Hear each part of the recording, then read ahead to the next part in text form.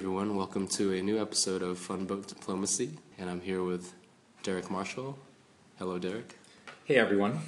Hey, do you want to introduce yourself to the podcast audience? My name is Derek Marshall. I've been living back and forth between Berlin for the past little over a decade. I am a bar owner in the city. I've just recently produced a film, A Fortune in Gold. I opened the Kayak.com office here in Berlin, and I started an NGO here when I first came to Berlin. Mm-hmm. Let's hit each of those one at a time. So, sure. What was the first one? I forget. Just pick one. Okay. I guess maybe we'll go to the most recent.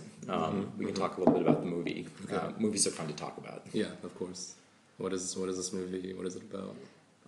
The movie is basically about four young people that come together after Burning Man, and they go on the search for hidden treasure in the Southwest. And along the way, they realize that maybe it's not, the gold that they're searching for, but something else. So have you filmed it, or? Yeah, so filming was predominantly done last fall, and then we did some pickup shots in the spring of this year. You actually went to Burning Man? Yes, and I went to Burning Man. And how was last that? year. Burning Man was great. It was. Tell me about that, because I don't know so much about it, but I know like. Generally, the only thing I know is the takeaway that people have, and so I don't know so much about it. So the first burn that I went to was in 2012, and I think I actually I'd heard about it earlier in 2009 or 2010. Some people that had been said, "Oh, you should go to this really cool festival. It takes place in the desert in Nevada."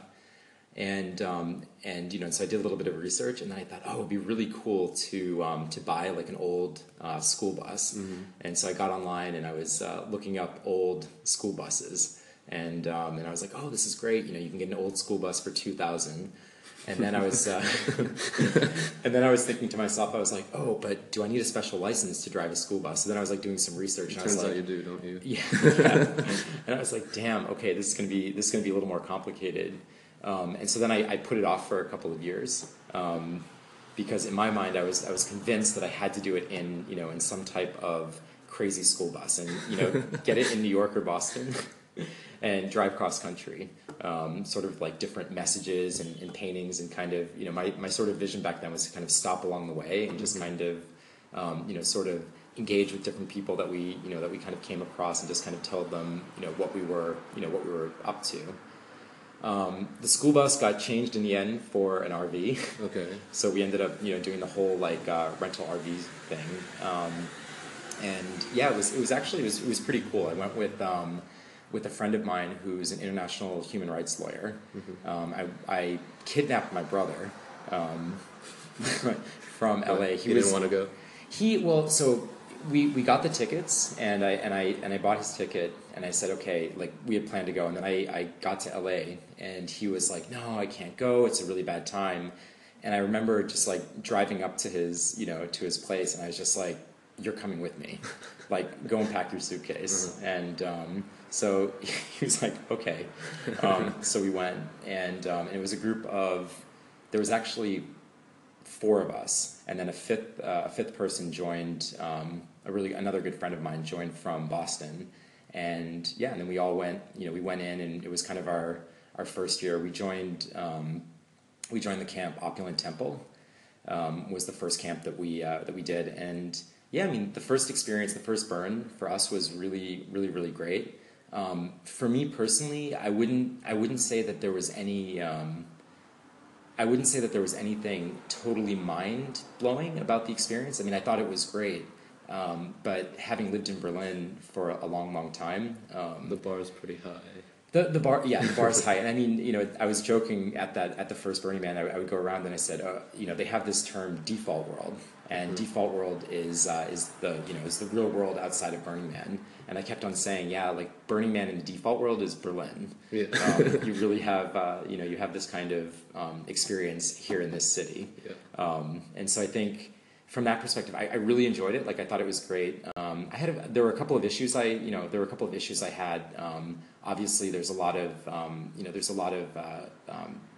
you have to consume, in order to go out there. When you're going out into the middle of the desert, so you have to buy, glow sticks and lighting things. A lot of people are, buying costumes, and so, I guess for me, it seemed like, there's quite a bit of preparation and money that you need to spend, and also things that you need to consume. What do you estimate is the cost of going to Burning Man for a single person? For a single person, it depends on how you go. Yeah. If you're just going with kind of like a tent and you sort of are camping, you could probably do it for, including the price of the ticket, which is about $400. You could probably do it for maybe $800, $700 or $800. But really, I think that you'd probably want to spend, or not you'd want to spend, but probably if you set yourself a budget of $1,000, then you should be able to go and do it. And in this film, what's the plan for this film? So the plan for the film, we're in post-production right now, and we've applied to a few different festivals. So the plan is basically to get this film out to the world. How long is it? It's I think we're gonna have it be like around an hour and 40 minutes. That's kind of what the cut is right now. And do you have a website for it already, or some sort of link? We do. It's www.afortuneandgold.com. I'll throw that onto the show notes. Cool. Yeah. Cool. Cool. All right. Was another project Kayak? Let's talk about that. Sure. The Kayak, I kind of got involved with them in 2008. Or maybe some people don't know what that is. Kayak. Yeah. So for those of you who don't know, Kayak.com it's a travel meta search, and a lot of people use it to book their flights or find hotels or cars, car rentals. And I started off with them as an intern, and I sort of rose relatively quickly in the ranks, just by kind of luck of being here in Germany, willing to travel, and so when I left the company, I had managed to convince executive leadership to open an office here in Berlin, because of all the talent that's kind of available here in the city.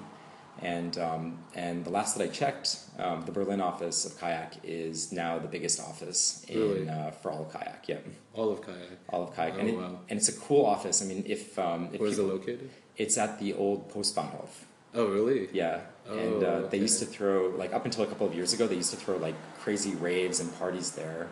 Postbahnhof was also the Stasi, the East German secret police, did a lot of their surveillance work from there. And I think the first time that I saw this building, it's very special. It's a very special place. It's a really special place. I remember going to parties there, but also when we started to look for office space. So once we had managed to convince leadership, hey, we should open an office here in Berlin.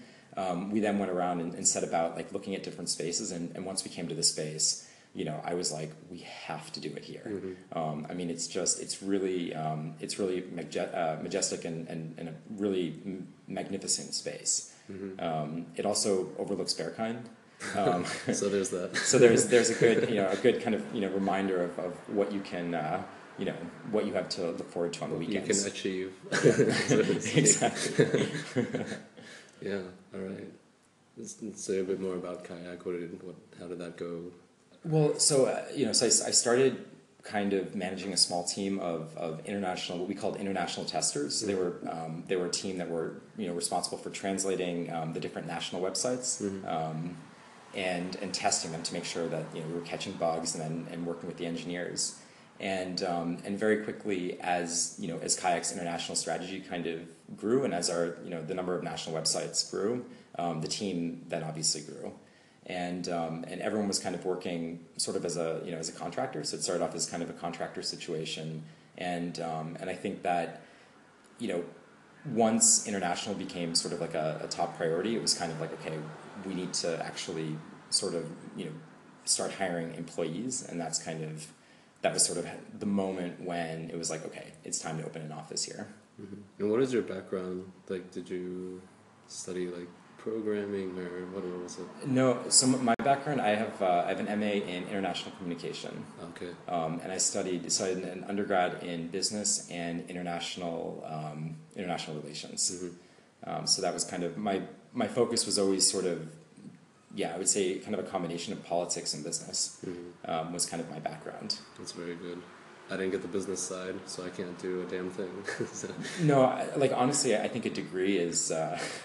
I mean, I really do believe that it depends on the person and depends on the type of person that you are. I mean, I think that a degree for the wrong person, you know, you could add 25 cents to it and you could maybe buy yourself a cup of coffee. So I think that for me, if I really am honest and really think back to you know to my education, like definitely I loved it. I loved taking the classes. But my big takeaway from university was how to think critically. But aside from that, I mean, yeah, it's kind of, I mean, maybe you get some validation by having a college degree, but in some ways I think, okay, well, if I had never even gone to university, if I had kind of, you know, spent those 4 years doing something else, living in Europe, traveling, I probably would be in sort of the same, you know, general position that I'm at today. I think whatever you need to do, you need to be dynamic. Just need to be able to not follow that destiny, I guess, or like the path that the degree prescribes to you. Right. So. No, I mean, I think that, you know, we often, you know, you hear the term of like kind of, you know, the imaginary or the imaginary shackles. And sometimes the imaginary shackles are stronger than the iron shackles.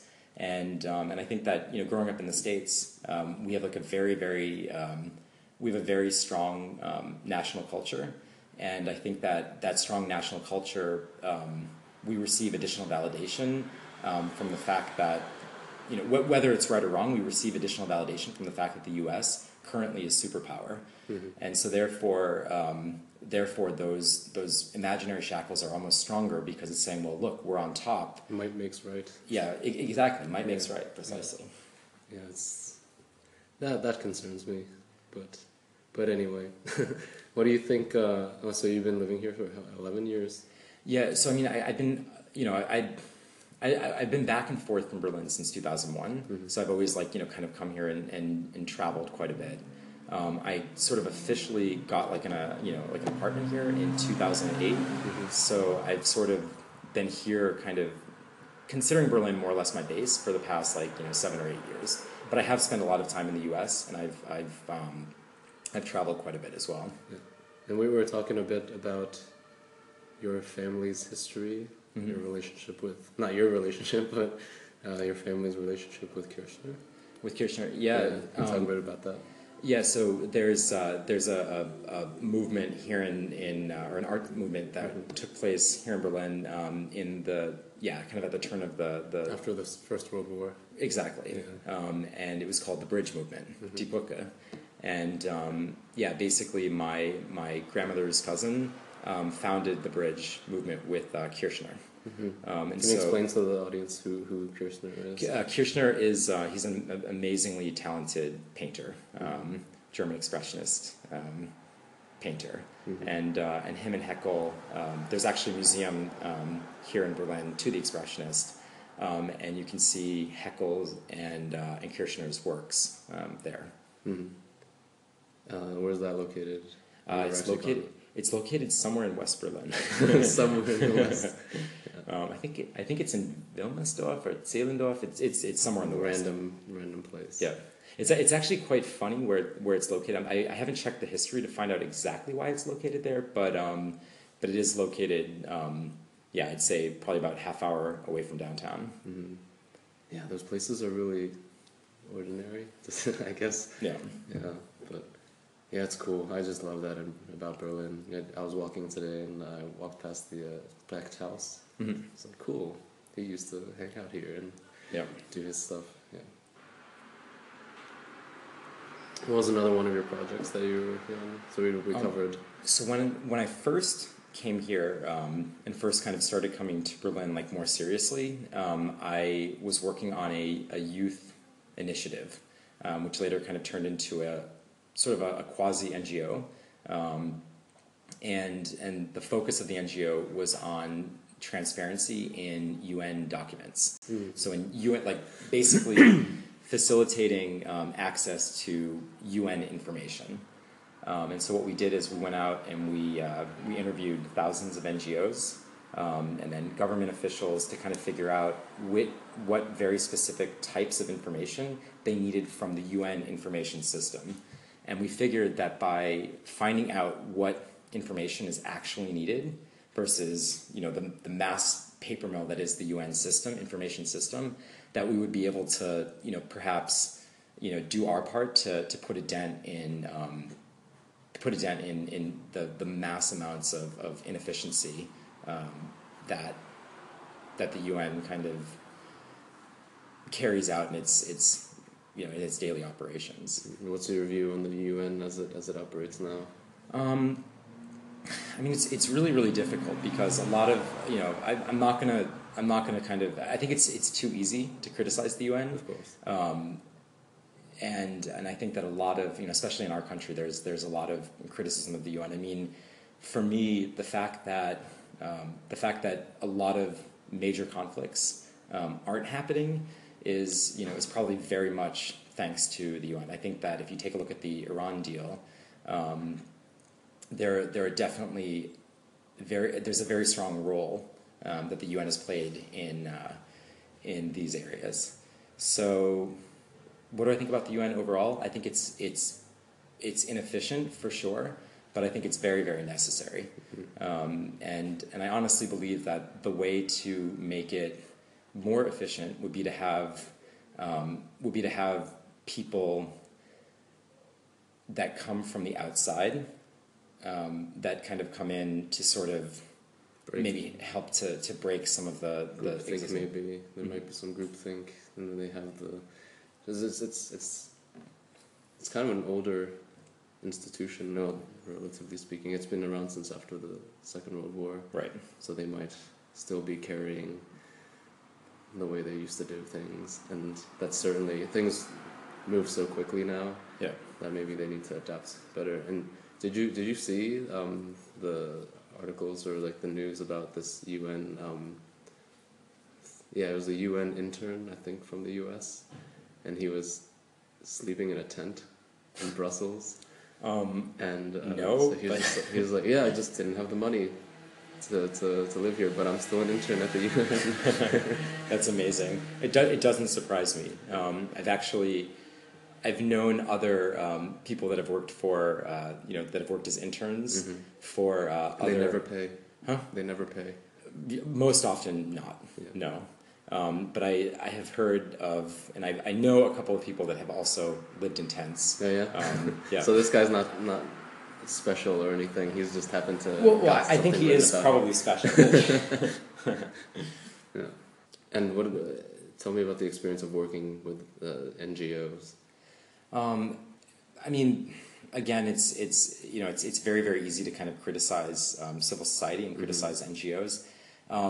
I think what's really, really hard and what makes things really political and difficult with NGOs is the chase after capital in order to have their organizations run. I mean, with a business, you can sell a product and you can optimize your revenue streams, and you can bring in money somehow. Let's say you can be creative in the ways that you kind of bring in money. With NGOs, it's a little bit different because you're constantly looking for writing grant applications and hopefully trying to find investors, like angel investors, or not investors but angels, that will essentially just give you money because they believe, hey, this is the right thing to do. And I think that chase for money makes the NGO world highly politicized. Mm-hmm. Did you have any experience with NGOs when you were in Washington, or no? I mean, I had the time that I had the most interaction with NGOs was when I was I did a stint at the UN in Geneva for 6 months. I wasn't working at the UN. I was working at an NGO called Wafuna, or I was an intern there while working for my NGO as well, organizing a final information conference. in Geneva. And so what I did is I met with a lot of information officers from different agencies in different parts of the UN, and then I also met with a lot of local NGOs to try to bring both sort of sides together. And in the process of like making friends, and in the process of having just kind of one-on-one chats with a lot of people in the NGO world, I was able to sort of get a lot of information about how their organizations were working or not working, and the challenges that they were having, and that kind of that's sort of what's informed my my kind of take on the whole NGO world. So what makes an effective NGO? Well, I mean, it starts with the cause. I mean, if a cause is good and important, I think that's really, really that's kind of the first step. After that, I think definitely a lot of courage and a certain resilience, because you really need to, if you're going to go and work for an NGO, like especially one that might not have like the most sexy topic, you really have to be very, very strong, and really have a lot of patience and a lot of drive to kind of make that organization successful. In order to get the funds that you need, there's a certain persistence that you can't half-ass it. You can't half-ass it. No, I mean you need to be in 110%. That's intense. Yeah. Yeah, I mean, I think NGO work is probably one of the most. I think NGO work is super, super intense, because you're dealing with first of all internal politics, then you're dealing with politics within the NGO space, especially if you have other NGOs that are doing or working in a topic space that's similar to yours, or in some cases the exact same, and so then you're fighting over resources, and it's really tough because you have this feeling that you're fighting NGOs like that should be like really, really strongly kind of together, sometimes are having some political issues that really make them less efficient in tackling a certain topic. And so what are some topics or issues that you most identify with, or the things that you want to tackle? For me, I think I think the environment is one area that I'm super, super passionate about. Consumption, reducing consumption, the transition away from fossil fuels. I think that space is kind of one space that I'm very, very interested in. Aside from that, LGBT issues is definitely a close second. Like I really, I mean, especially here in Berlin, like I think that there definitely is a need for greater LGBT outreach. What's the situation in Berlin? I mean, the situation in Berlin is interesting because you have a lot of different ethnic groups that are sort of all living together. You have your expat community. You have your kind of more mainstream Germans. You have like a very like large Turkish community, and then most recently you have refugees, political refugees, that are coming from kind of all over the Middle East and North Africa. North Africa, etc. And it makes things, especially with the topic of LGBT, it's really difficult because, again, some of the organizations, like a lot of the organizations, there's certain infighting, and some of the more, let's say, German LGBT groups, they're not fully interacting with the let's say the expat LGBT groups, and so there's a lot of there's a need for greater dialogue and kind of unity in the different LGBT or in the LGBT community. Is there a sort of clash of ideas when it comes to having the LGBT community and also Turkish community or refugee community? Is there anything about that in recent news? because I haven't seen it, but I would imagine that it's a little bit, because I saw in Sweden that there was one of the right-wing parties had a pride event situated in a predominantly Muslim neighborhood in order to kind of stoke the... like under the nominal purpose to sort of make problems with the two communities. So I don't know if that's a thing here or... I honestly, I don't know. Yeah. And what do you think about the situation with refugees? And because just today there was about 44 people died in the Mediterranean from just crossing over, and it's really awful. But how do you think? What do you think Europe's role in it, and how history might look back on it? I mean, obviously, like I fall more on the side of, of kind of granting amnesty and granting, rite of passage for refugees that are coming from wherever.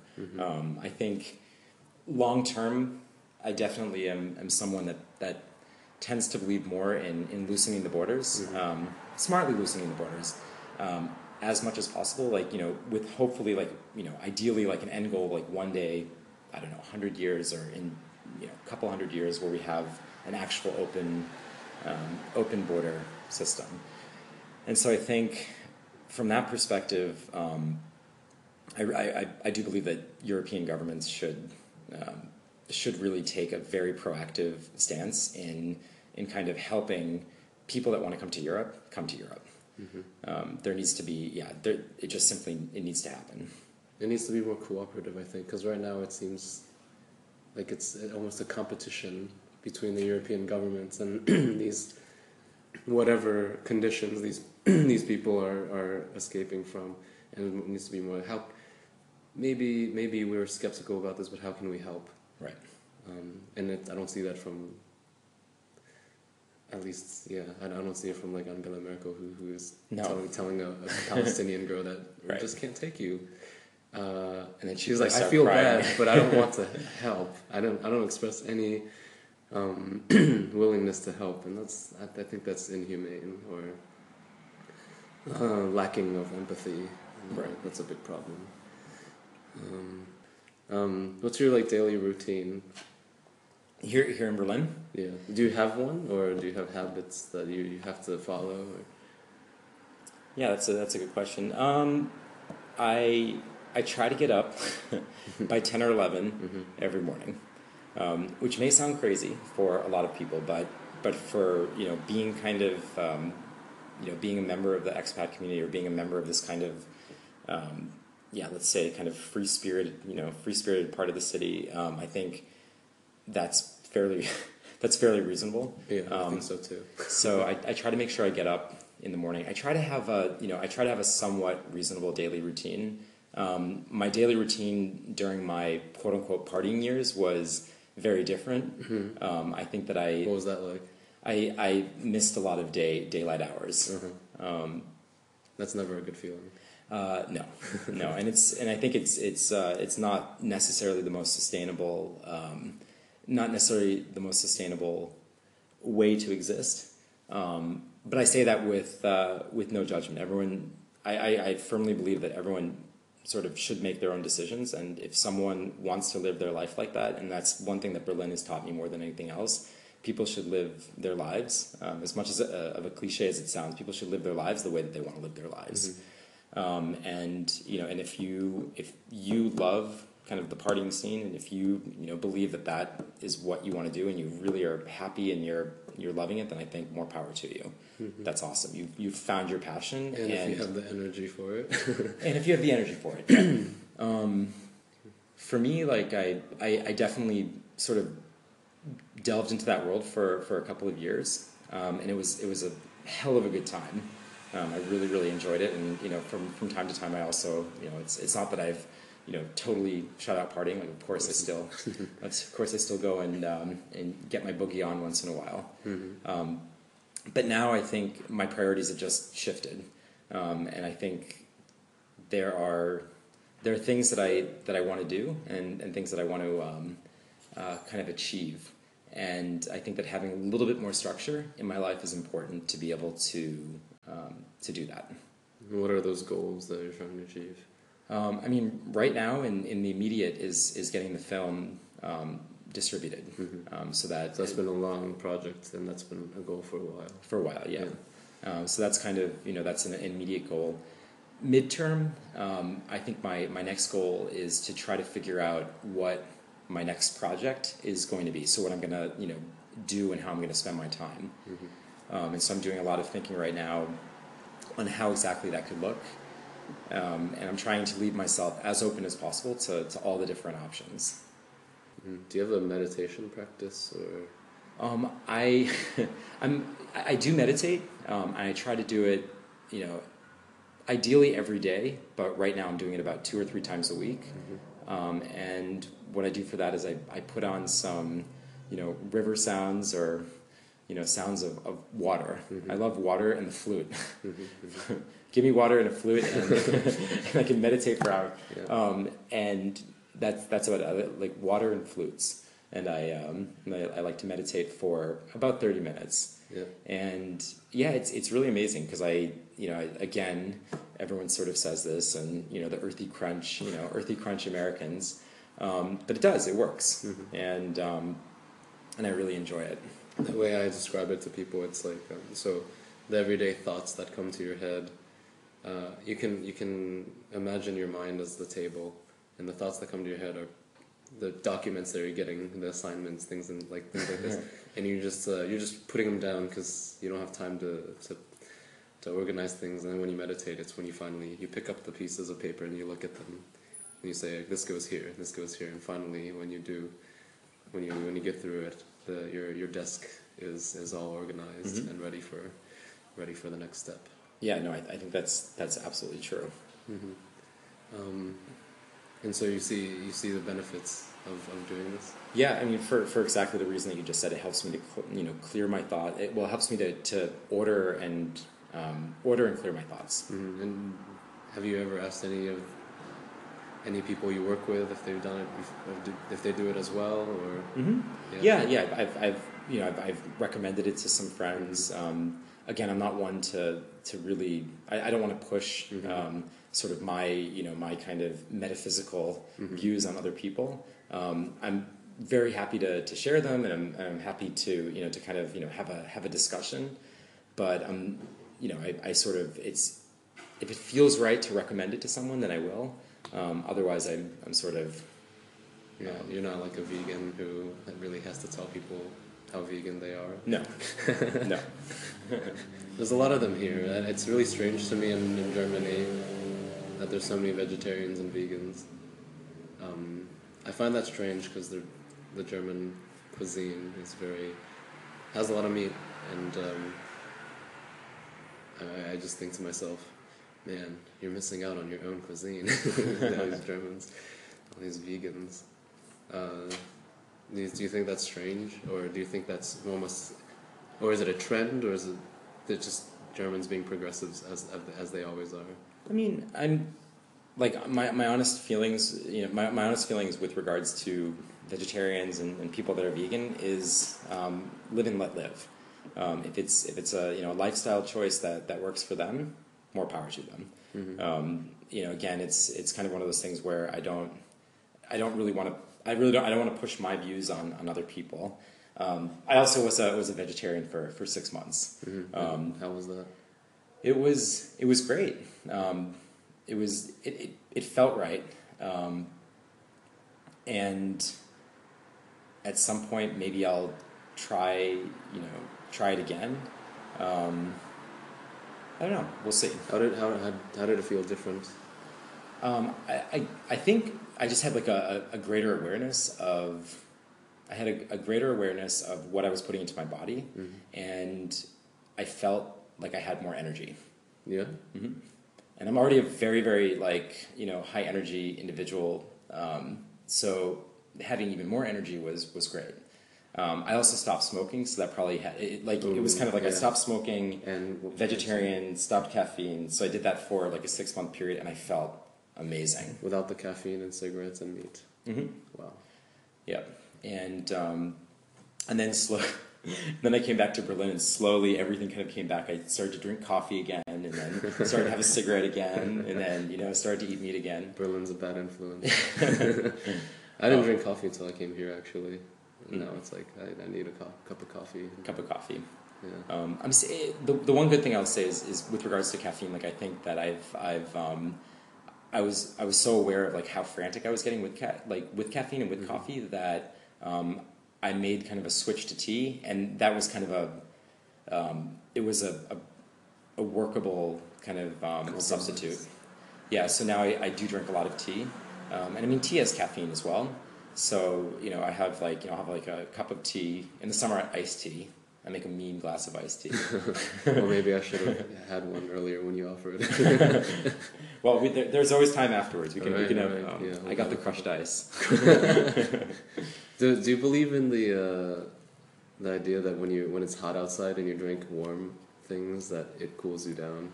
I'm skeptical, but it might be true. I don't know. I mean, so I doesn't feel good certainly when you're drinking a hot tea on a really really hot day. So I studied abroad in China. Mm-hmm. So I lived in Beijing. For how long? And I did a semester in Beijing and I did a semester in Shanghai. Wow. So I spent some time in China, and that was and there I drank a lot of the real stuff.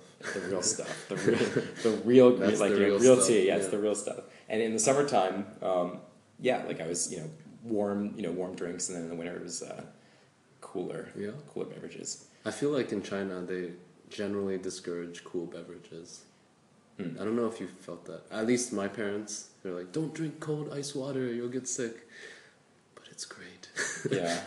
I'm to be honest with you, I don't have a strong opinion. Mm-hmm. I just know that on a hot day like today, I love iced tea. You're just gonna have it. I'm gonna have fucking iced tea. Tell me about with all the ice. All the ice. All the ice. You're gonna use all the ice. Mm-hmm. You gotta get more crushed ice. Mm-hmm. Tell me about your experience in China then. Yeah, my experience in China was great. Like I really, I had a great time. I was studying at the at Beijing University, which is like a really really good university in China. And yeah, my professors were really inspiring and very very interesting. We also, at the same time, it was a study abroad trip, so there was like a very like strong element of being social and kind of getting yourself acclimated with Chinese society, as well acclimated with Chinese society as you can as a Westerner. Right. Being there kind of for only you a couple spoke Chinese of months. Back then I did. My Chinese at that point was better than my German. Yeah. And I had an internship at a wine import-export company, like a Western wine import-export company, and yeah, it was and I was speaking China. I was speaking Chinese every single day, listening to the radio in Chinese, and it was at a level that I was I was conversational. And then what was interesting is that was in 2004, and then over I think with Asian languages, at least for me personally, if you don't use it, you lose it. Mm-hmm. And so now it's a shadow of what it once used to be. It's always a shame when you discover that, or you reflect, you're like, oh wait, I don't actually speak it anymore. Mm-hmm. That's the same for me. I don't use Chinese very often at all. At home I speak Taiwanese, and even then my Taiwanese is pretty dog shit. But my Mandarin, like, I feel like an idiot. Needs improvement. Yeah, it needs improvement. And yeah, everyone will tell me that. My parents are like, oh, when you have time, review a little bit. I can't read or write. I can understand. Speaking is a difficult task. But yeah. And did you get to know a lot of Chinese people, or were you interacting with the people in your? Was it foreign students program that you were with? Yeah, so that was the one downside of the experience, like in hindsight, was that we didn't have so much contact with local students. Mm-hmm. And I think that also had a lot to do with the fact that I was, a teenager, like still like 19, 20, when I was there. And I think I just didn't, didn't fully grasp or understand how to make local friends. And I think that if I were to move to Beijing today, or if I were to go to Shanghai today, I think it would be a different story. Just because I've lived, away from the country that I was born in for a while, and so I think I would have a better sense of how, like, and not only a better sense, but a desire to actually do that. What was the difference between Beijing and Shanghai to you? To me, Beijing I loved. Like, I really thought it was awesome. It's definitely the political city. It's the cultural city, and I think there's a lot of like interesting art and interesting nightlife that goes on there. And I absolutely really, really loved my time in Beijing, and I very much would like to go back and possibly spend some months there at some point. Shanghai is different. It's definitely the more like commercial city, and yeah, I'm sort of bored by commercial cities. Or let me put it differently: I'm bored by cities that don't have the pockets that are kind of fostered in I don't want to say anti-commercial cities, but in cities that are not commercial. And I think that in Shanghai, at least when I was there, I found it kind of boring. Yeah. It's sort of, it has that, like Frankfurt. A little bit like Frankfurt, a little bit like, Munich. Yeah. Again, not to, pass judgment on these cities, but I think that if you really want the interesting kind of conversations, if you want the provocative and evocative art, then you'll look more to Beijing. Do they have like art exhibits on the streets and things like this, like they have here? Again, it's been over 10 years since I've been in Beijing. 10 years is a long time. So it's been a long time. I do have friends that are living there right now, and they've told me that there's a really cool kind of art scene that's going on, and they've sent me some of the work from some of the different artists, and it looks great. Yeah. Do you feel connected to China like really deeply, or just like I'd like to go back sometime and visit?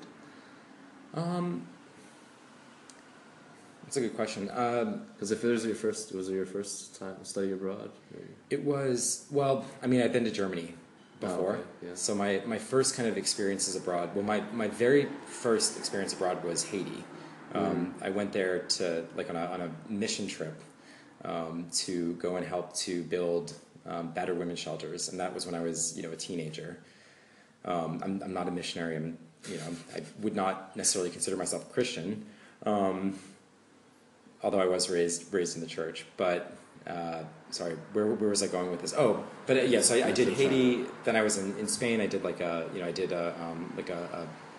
high school kind of exchange with a small village in Spain. And then I started coming to Germany and spent a lot of time here, and then I went to China. So do I feel a deep connection to China? I would say a deep interest, and a curiosity to know more. So it doesn't feel like home to you? It's just... No. It's definitely one of those places that I'd be curious to kind of go and explore more, but it doesn't feel like home like Berlin does. Yeah. And while you were there, you did have interactions with local people a lot, or not? You said not as much as you would have liked, but right. But did you get a sense of what their feelings were about society and anything? I don't know. It's really broad. It's a broad question. It was interesting because I would say that our biggest interaction, or the biggest interaction that I would have, was our daily. We would take cabs to get from Beijing University to the internship, and those cab rides would last sometimes 2 hours, and it was really interesting because I'd quiz all of the Beijing cab drivers, and I'd ask them what they thought of George Bush. Bush was president. What they thought of George Bush. What they thought about the upcoming election. What they thought about Japanese, Japanese and Japanese society, what they thought about Beijing, what they thought about the government, and so it was very interesting because I feel that if you really want to know what Chinese people are thinking, just ask the cab drivers. What do they think? at the time about these topics? They were really really open. Like that was, I think that was why I got a lot of pleasure from it, because you know, at least with, and this is probably the fact that we weren't like close friends, but at least with like a lot of the Chinese students that you would interact with, there was kind of a certain hesitation when you ask certain questions like this. With the cab drivers, they did not hold back. They were completely open. There were some cab drivers that lamented the fact that capitalism had taken such a strong toll, and they said, oh, everything was better like in the in the 70s and in the 60s, like we used to, the students would come out and they'd help with the harvest, and so you had stories like that. But then you'd also have cab drivers that were rather critical of the government. Oh, the government needs to be like, there needs to be greater political participation. There needs to be like, more, a free press. Like everything here is, it reminded me very much of kind of, of people in the United States that are critical of the government. I'm just curious, when you were speaking Chinese, did you have like the northern R at the end? I did, yeah. I took very like very. It was. That's so funny that you developed that. The northern R. I did put that on there. Yeah, and did you, when you went down to Shanghai, was that you were speaking Chinese still? And well, I knew enough at that point to take away the R. Okay, you were aware about it. Yeah. That's so funny. And did you pick up sort of the local ways of saying things in both areas? Yes, but I can't, like, I couldn't, I'd be hard pressed right now to think of, that's an example. Yeah, it's difficult always, but, and did you do some traveling while you were in China? Yeah, that was actually the greatest thing about the trip. We did a lot of traveling. Actually, we made it to Tibet as well. Oh, yeah? It was awesome. It was really, it was awesome, but it was also at the same time a little bit unnerving. And yeah, the situation that we had, the situation in Tibet was particularly interesting because with the program that we were in, we were given access to some pretty high-powered political people in Tibet. And what was interesting about that was these high-powered political people in Tibet, like Chinese government officials, they actually invited us to speak freely. And I thought that was, they were like, okay, look, we know you're from the U.S. We know that you have, real questions, that you guys have freedom of the press. Like, ask us anything, and and be kind of like hard with us. And it was really, it was interesting because we asked like a lot of questions about, and got at the same time sort of expected answers from a government official, but we really kind of pushed pushed some of the questions about human rights and and asked like do they really think that Tibet long term belongs should belong to China? So we were quite provocative. So these were Chinese government officials. Yeah, and they invited us to speak freely, and then we we really we asked some really hard questions. Interesting. What kind of answers did you get? Just the expected ones, or? Yeah, I mean, like does Tibet belong to China? Yes, and human rights. Are there human rights violations? The answer there was kind of, again, I'm trying to pull, recall from my history. The answer was, sometime, I think the answer was sometimes, I forget exactly how he said it, but there was something to the effect, sometimes, you need to spank your child if he's misbehaving or something like that. Yeah. It was pretty intense. The other interesting thing was, in addition to that, I took a lot of walks into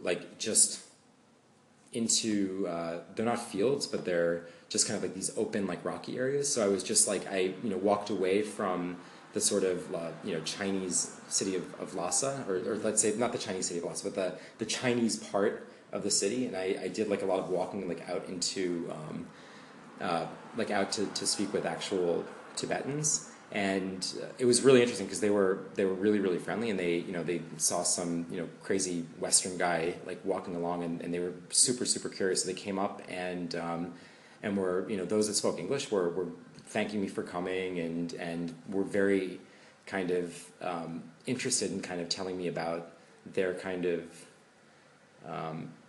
we're interested in telling me their stories. And so I had a couple of really interesting conversations. Mm-hmm. And where else did you happen to go to or know much about Xinjiang?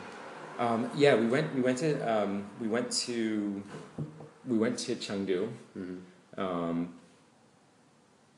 Sorry, that's in Sichuan. What am I thinking? Xinjiang. Xinjiang is like the right where the Uyghurs. No. Sorry, no. We didn't go to Shenzhen. Mm-hmm. We went to Sichuan. Sorry. Yeah, but geography. You know about that, like the whole situation there. It's just really interesting, I think, because that's where the borders. It's where the borders are with all the states that you wouldn't expect. You don't think about are bordering China, like right. the stands, all this, Afghanistan, for example, mm-hmm. and then former Soviet states, and then with Kazakhstan. I think it's just really interesting that these people are not Han Chinese, and somehow they're like really far from being Han Chinese, and finding themselves under the control of Chinese government. Mm-hmm. Really interesting. Did you get to talk to anybody about that, or? No. Yeah, it's not such a known or spoken about topic. Mm-hmm. I think it could be more popular to talk about that. And yeah, so how was the rest of your travels just in China, or did you go elsewhere in Asia? Well, I mean, to get to Beijing, I took the Trans-Siberian. So I went from. So that was cool. I took a month to travel, and that was an adventure in its own right. Mm-hmm. I went from Helsinki to St. Petersburg to Moscow, and then I went to Novosibirsk, Irkutsk, and then Ulaanbaatar in Mongolia, mm-hmm. and then to Beijing. Mm-hmm. And so that was I coming into the semester, I did kind of like a month traveling through Russia. And then we also went to Hainan. Which was kind of like a little vacation that we took over the Moon Festival. In addition to that, we went to Hong Kong. We went to, let's see, where else? Chengdu, I said. We went to, what was interesting, we went to some of the northeast provinces. Mm-hmm. So we went to Datong and Zhangjiakou, which was a very coal, kind of coal mining area, and that was really interesting. Was it in the winter or in the summer? It was in the fall. Okay. Kind of bearable. Okay. Yeah, I mean, it was still very, very smoky. Yeah. We also we did some crazy camping trips. We camped on the Great Wall. Mm-hmm. Kind of went up there and camped overnight, made fires, and that was a cool experience. Since you've done so much traveling, do you think that most Americans would benefit from having these sorts of experiences? I really do. Yeah, I think that yeah. By and large, Americans should go and travel. It's kind of like it's lacking in the American psyche to go experience. Well, it's weird because I disagree a little bit. It's not that it's lacking. It's just that the U.S. is so big, and there are so many opportunities for excitement and adventure within the United States that it's almost understandable why people wouldn't. They could conceivably, especially if you're only getting 10 days of vacation a year, if you're getting a relatively small amount of vacation time, taking that bigger trip to Europe or taking that bigger trip, overseas is first of all, it could be, it could be cost prohibitive.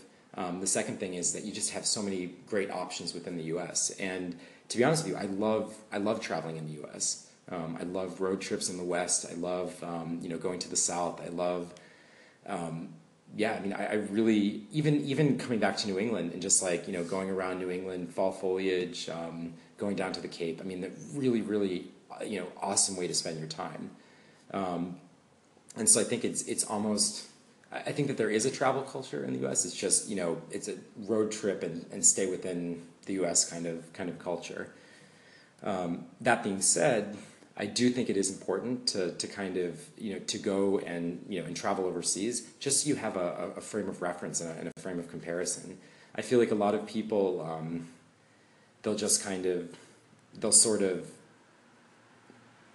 write off traveling overseas, and they'll write off traveling overseas, and then not only do they write off traveling overseas, they won't listen or kind of downplay the importance that other countries have. Back to the might makes right thing. The might makes right about the United States.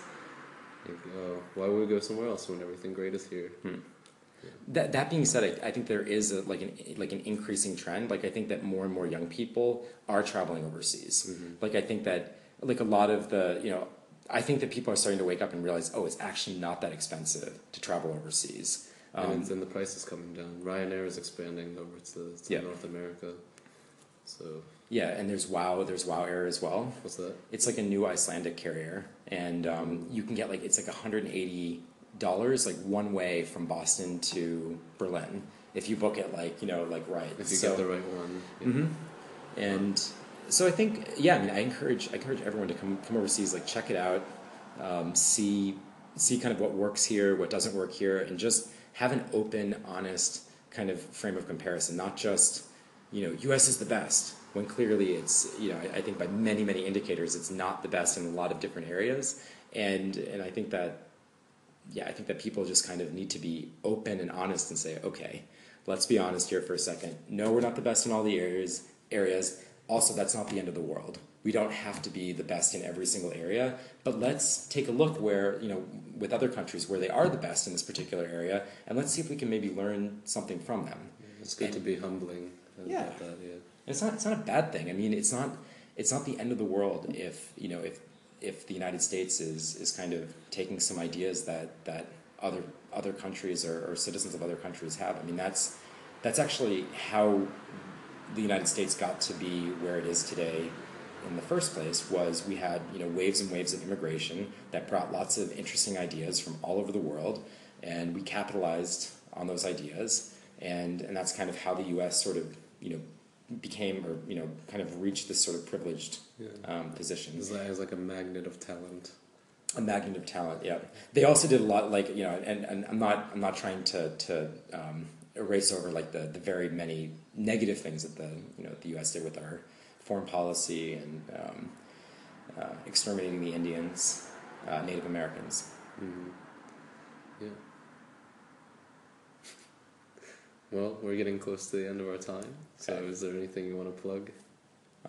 Just your film? No.